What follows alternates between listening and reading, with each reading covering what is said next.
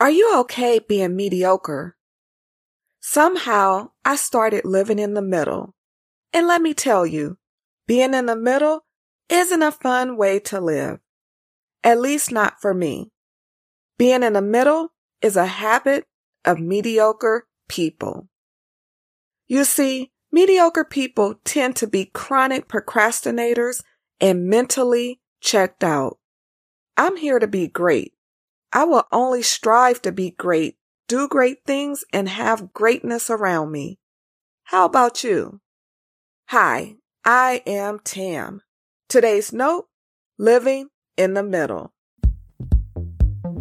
You are listening to the Sincerely Her podcast. This isn't an ordinary podcast. This is a podcast that will help you find clarity and win. Have you ever thought that settling for the comfortable option will keep you spinning your wheels in mediocrity? Who wants to be mediocre? I know I don't. You probably don't either. Choosing to be mediocre is your decision to make. Choosing to be great is your decision to make.